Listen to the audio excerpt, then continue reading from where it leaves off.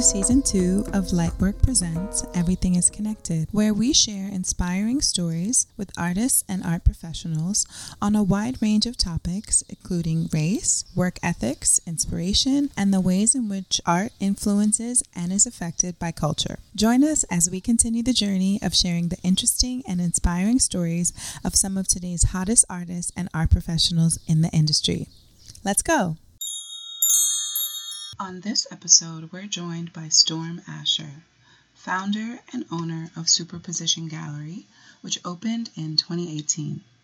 The gallery represents emerging and mid-career artists from around the globe with an emphasis on creating community. Taking on the life of the nomadic artist and resident, curatorial projects come to fruition through iterations of borrowed spaces in LA, New York, and Miami. Next week, Storm and Superposition are kicking off summer in the Hamptons. In honor of its 4-year anniversary, Superposition Gallery presents Resilience, curated by Storm Ascher at the Eastville Museum, as part of the Eastville Community Historical Society in Sag Harbor's traditionally African and immigrant enclave within the Hamptons, opening on July 4th and running through September 30th. I sat down with Storm to learn more about her gallery, her program, and to learn about the incredible 4-year anniversary curatorial exhibition that she's hosting at the Eastville Historical Society. Let's go! Storm Ascher, I'm so happy to have you on the show. I'm really excited to talk to you a bit more today and learn more about your gallery and all of the wonderful work that you do in the arts. Thank you so much for joining me. Thanks, Sade. It's so nice to be here. I love all of the episodes so far, so I'm really excited to be a part of this. Wonderful. Well, let's go ahead and jump right in. I'd really like to talk a little bit about some of the things that really interested you in the arts early on in life that you think are some of the reasons that led you to be a gallerist and to pursue an art career and pursue art in your educational life. What are some of the things that were kind of going on when you were young that inspired you to pursue art?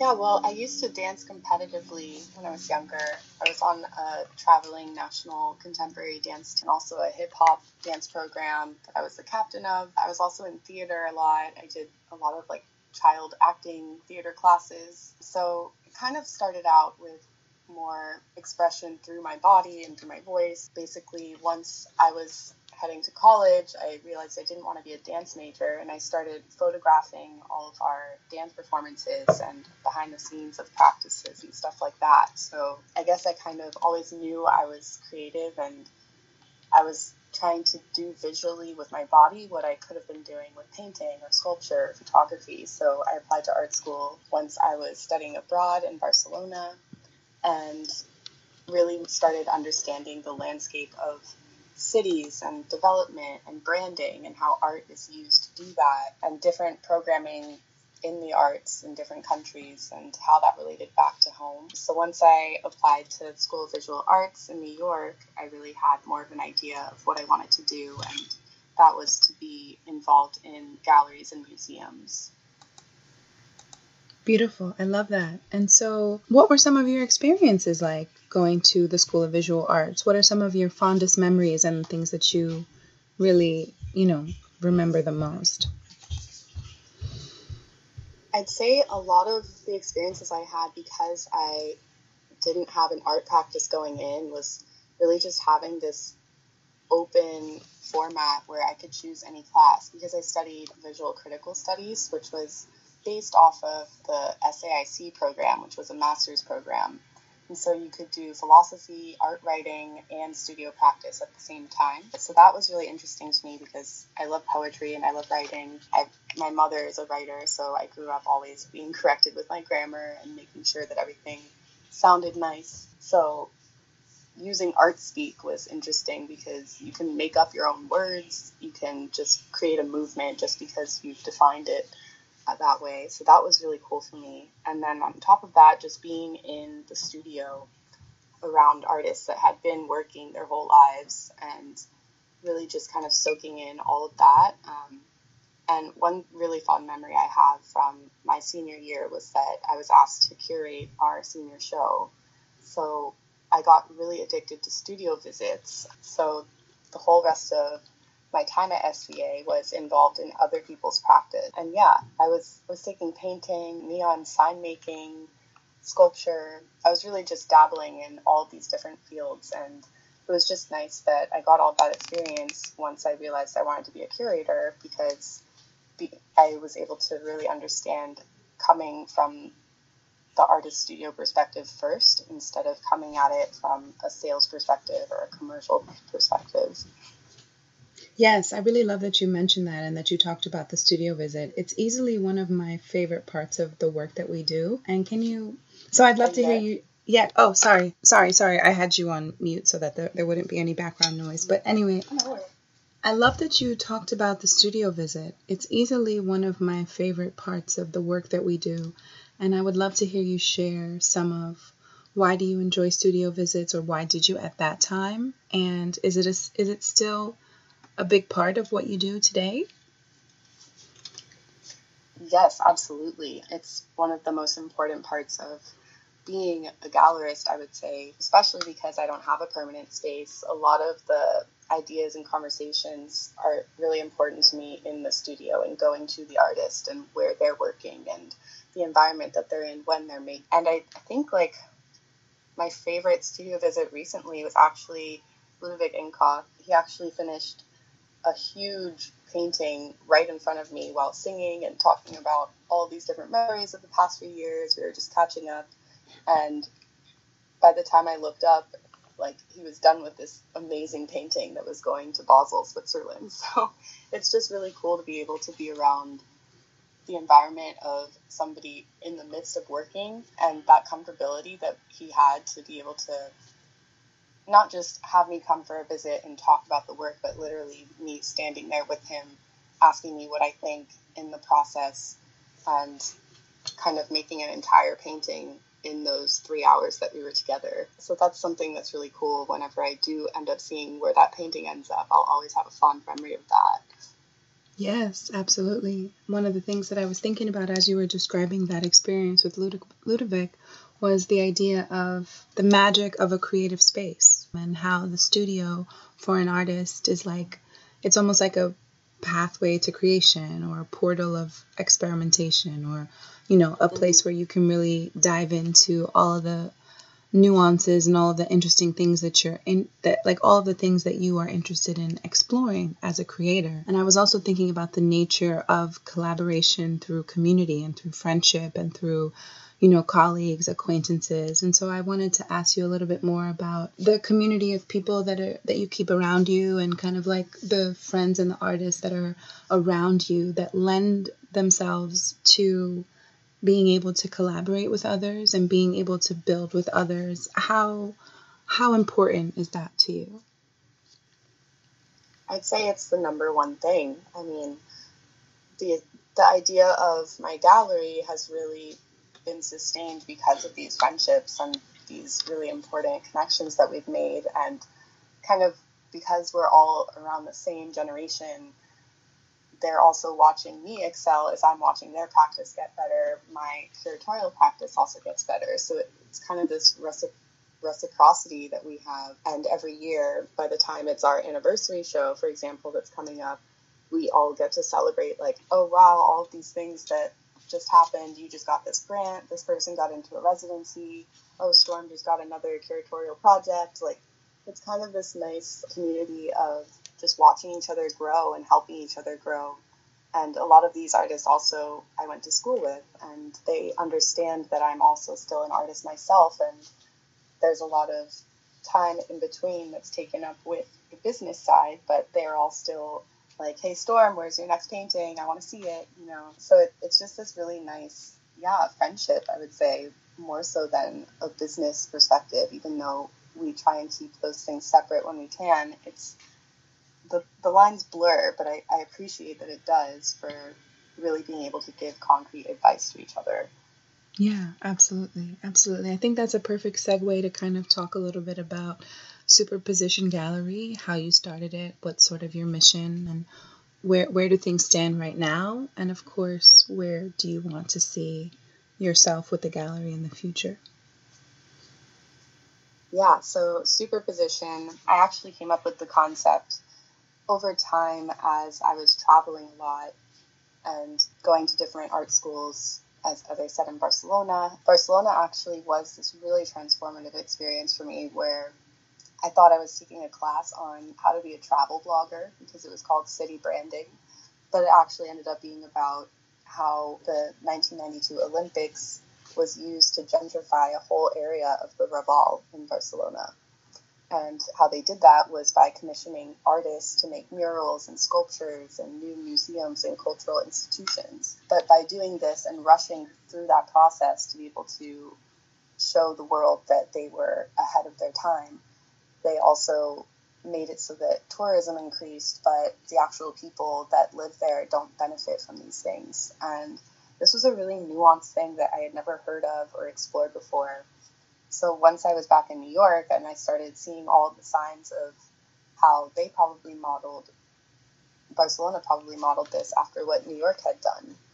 And New York in the 70s was getting a rep as being full of crime and riddled with, different problems. And they actually ended up branding the I Love NY logo by Milton Glaser to kind of get more of the city to kind of stand up and say, like, New York is great, New York is amazing, and it's like using visual language to propel an idea that may not exist yet. So I thought that was interesting, and also I wanted to be a part of stuff like this. Like, I like the idea of creating space, creating places for people to really gather, but not doing it in the way that displaced the people that were already there. So once I started working in galleries as an intern while I was in school, there were a lot of protests actually going on because I was working in the Lower East Side Gallery District. And there was a protest about James Cohen Gallery. They had actually made the facade of their gallery into a fake Chinese storefront. And there was a lot of criticism about this, and it was actually one of the galleries in the same building that I was working at. And I guess I really was like, okay, this is the peak of what I've been thinking about and what I've been grappling with of, do I want to be involved in something like this? So I really felt that making space doesn't have to be a permanent structure that takes up what could be used for something else. So the nomadic model that I came up with for my gallery once I graduated was that we expand and contract. We only take up space for when we need it, and it's only to convene, and then we depart. And the evolution of that has gotten more and more easy because these different institutions and other galleries have noticed that it works, and collaboration is so much more fulfilling. So recently we did a pop-up with Ochi Projects in Los Angeles. So they opened an auxiliary space next door to theirs where they invite different galleries from around the world to have a show up for a month. And this is something that I feel is unheard of until the past few years. And I feel like we really have contributed to that galleries don't have to be in competition, institutions don't have to be in competition, and the real goal is to have people and the community convene and have their minds changed by this visual language.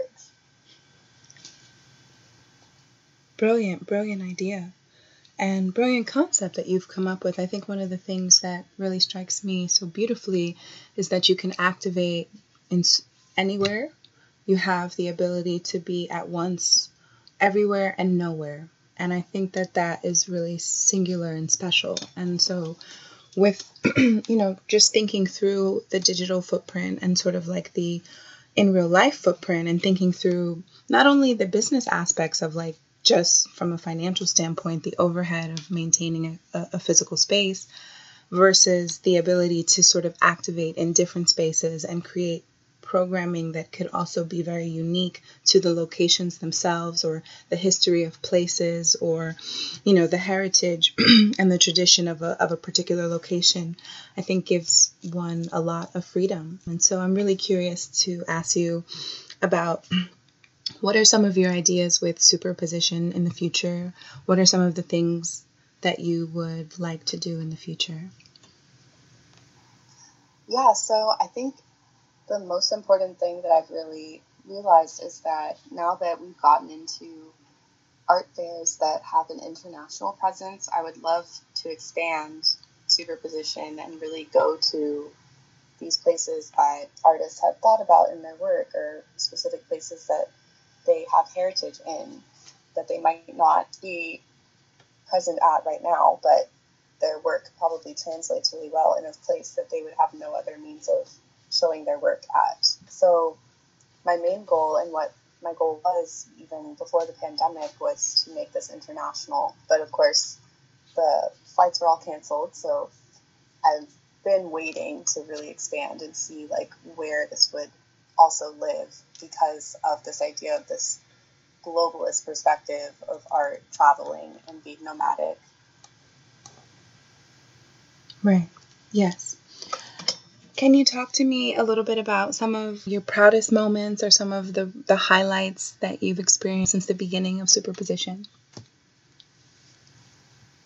Yeah, one experience that has still really had me excited, even though and my collaboration with Anwari Musa, and we did the House of Crown show last year in December at Phillips Auction Galleries in New York. They honestly gave us a space that was beyond what I would have expected to ever see one of my curatorial projects in. It was so beautiful and just expansive, and it gave us the means to be able to actually show larger works that we wanted to show for a long time. And just the turnout of the event, I think we had like 500 people come through opening night, and it was just really, really rewarding and just affirming that it does work, that I don't have to have a permanent space, and this space that we got for 2 weeks was just beyond. And just riding off of that made me also realize that the space can be different every time, also aesthetically. We're not always looking for a museum quality show with beautiful lighting and white walls. It could also be outside. It could be installed in a home. It could be in a historical landmark. So what we're doing actually this summer is installing artworks in a historical home that has now been transformed into a museum at the Eastville Historical Society. And we're also hanging banners outside of the fences of this very old cemetery that holds a lot of history. So just being able to think about different ideas of how work could live, and it not just being in a white box, has been really exciting for me.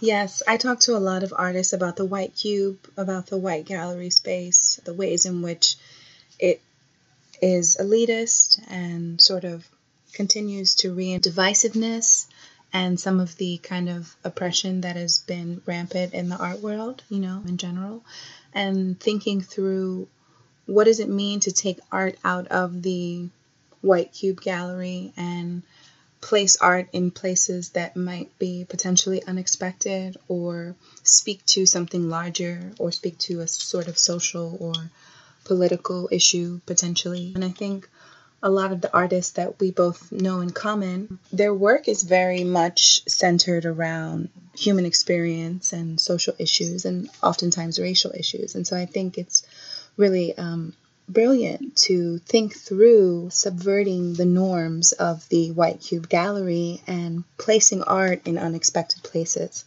And I would love to talk more about your upcoming 4-year anniversary benefit, which I'm so excited to attend and just see, and so happy for you. But I would love you to share more about the benefit, the fact that you've been doing it for the last 4 years, how you developed a relationship with the Eastville Historical Society, and the time that you've spent in Sag Harbor. I would just love to know all about that.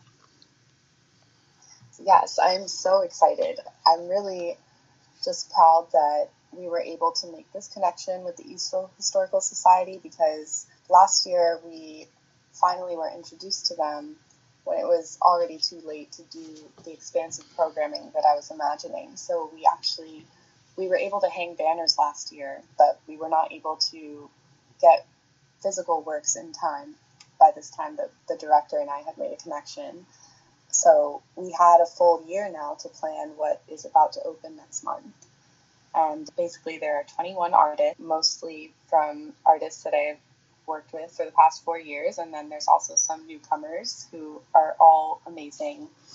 And we are doing a walking tour of the historical sites that the Eastville Museum preserves by the town through Preservation Long Island. We're having panel discussions, an opening reception, and we are also raising money through the benefit sale to put towards archival research. So we want to hire researchers and archivists.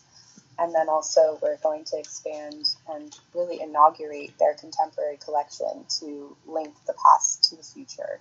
So we're so excited that we are able to actually use the whole museum and really be able to host all of the artists in this place, because Sag Harbor is historically Black and Indigenous, and it used to be a whaling town in the early 1800s, and even before America was founded, Sag Harbor was already established. So there's so much history here that has been forgotten, and we're just trying to get all of that stuff to bubble back up. But there's also interesting, more recent history in the 40s of Black elite families who actually could afford a second summer home. So there's a lot of gaps in the history, and the ones that people know of the most still aren't even that known. So we're really interested in getting as much of that linear information as possible to then end with the programming that should continue there, and having the artists actually be in this space and that can imagine themselves in a place of leisure and nature, and that they deserve to be there and that they're entitled to be there. And so the show is called Resilience, and I basically thought of this curatorial theme of kind of rising from the ashes or having endurance. And I think of Sag Harbor myself because I've lived here since 2014 as a place to really reinvigorate my soul and my creative spirit, because it's such a beautiful place by the water and just really quiet and laid back. And I think a lot of people don't think of people of color as having experiences like that, but there's millions of stories like this that need to be highlighted. So that's really what the goal is with this exhibition. Beautiful, beautiful. And I wanted to ask you a little bit more directly about the participating artists. You know, some of them are fellow friends that we mutually share. Others are artists that I don't know and haven't heard of, but I'm really curious about your selection and your choice of pairings and how that lends itself to what it is that you're saying with this particular curation. Yes, so some artists that you might not know of yet, but are local to the Hamptons, are Jeremy Dennis, who is actually a Native American artist. He runs a residency program called Ma's House on the reservation in Southampton. So we're really excited to have him involved on this project because there is so much crossover and interesting history between the Shinnecock and the Montaukets and freed slaves who were in Sag Harbor at that time. So it was really this interracial community that has a lot of history together, and this idea of coexistence that I really care about myself as a multiracial person. So Jeremy Dennis is showing some photography from one of his series about Native American traditions in the Hamptons. And then Michael Butler, who is literally a resident who lives down the street across from the cemetery. He makes these miniature paintings with very tiny brushes, and it's all about Black life on the beach in Sag Harbor. So it's just the pinnacle of what we are talking about, this idea of being able to imagine yourself in these scenes and things that we would not associate with the Black experience, like going fishing or surfing or just lounging on the beach and having a drink. And then the artist that I've worked with for a while, like John Rivas, he's presenting a very large painting of someone in his family, and Helena Metafaria, who is in our Phillips show.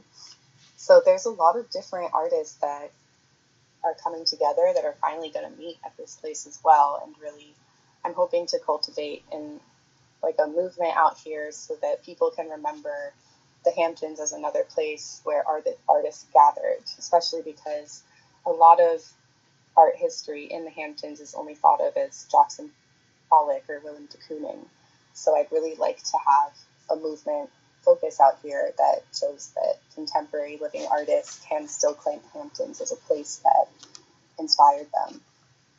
Beautiful, just beautiful. I really love it. I think one of the last things that I wanted to touch on, and just kind of as we round out the episode, you spoke a bit about the Black experience, about the ways in which Black life is sort of seen, and the ideas that people more broadly may have about the kinds of things that Black people do in America for their leisure, or what they have access to, or spaces that they are able to inhabit. And the more you shared that perspective and that point of view, I started, immediately thinking about the fact that none of those broader big picture stories about Black life in America have been told by Black people.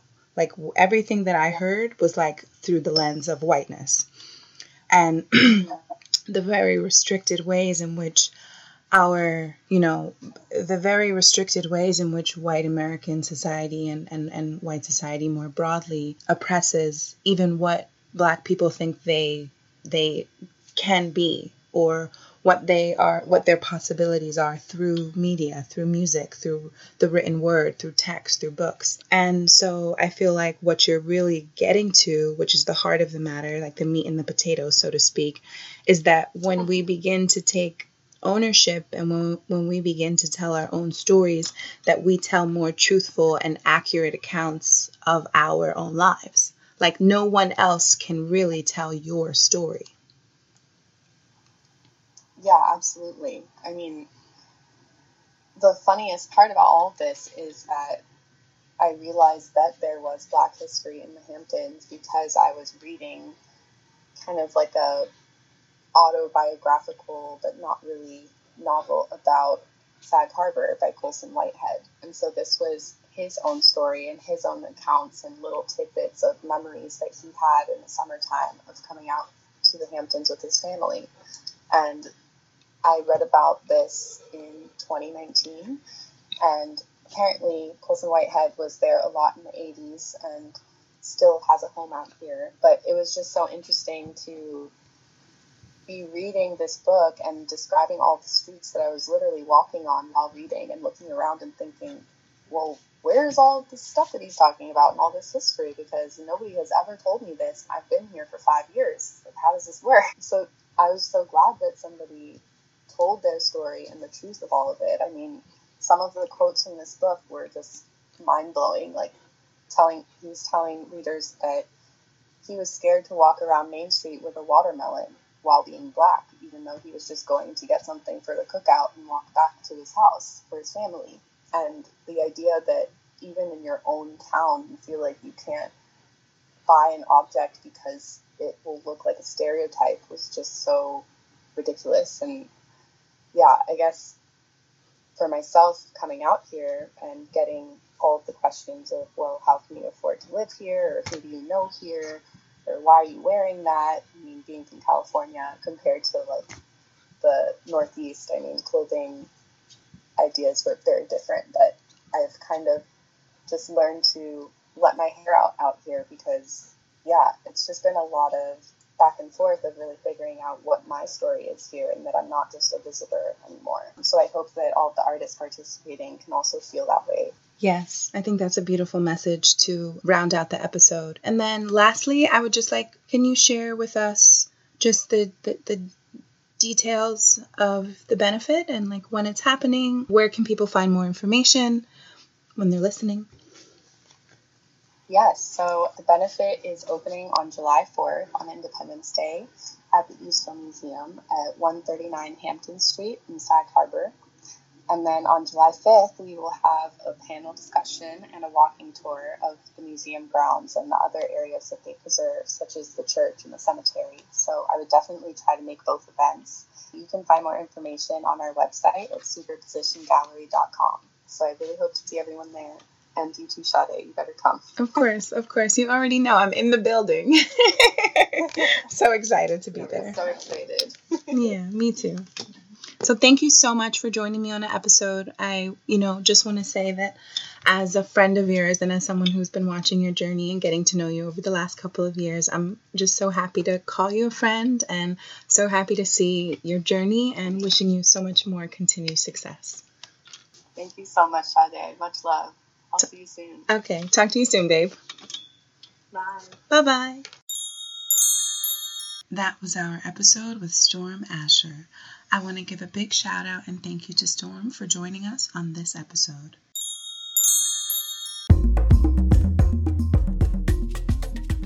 And it's a wrap, folks. That's our episode of Lightwork Presents Everything is Connected. Conversations on culture and current events with some of today's hottest creative contemporaries. These episodes were recorded in between New York and Miami and reflect the times we are living in, while also adding some commentary to the social, cultural, and political issues of the past year. I'm your host, Folashade Ologundudu, and we'll see you next time. As always, stay motivated, stay inspired, and stay up.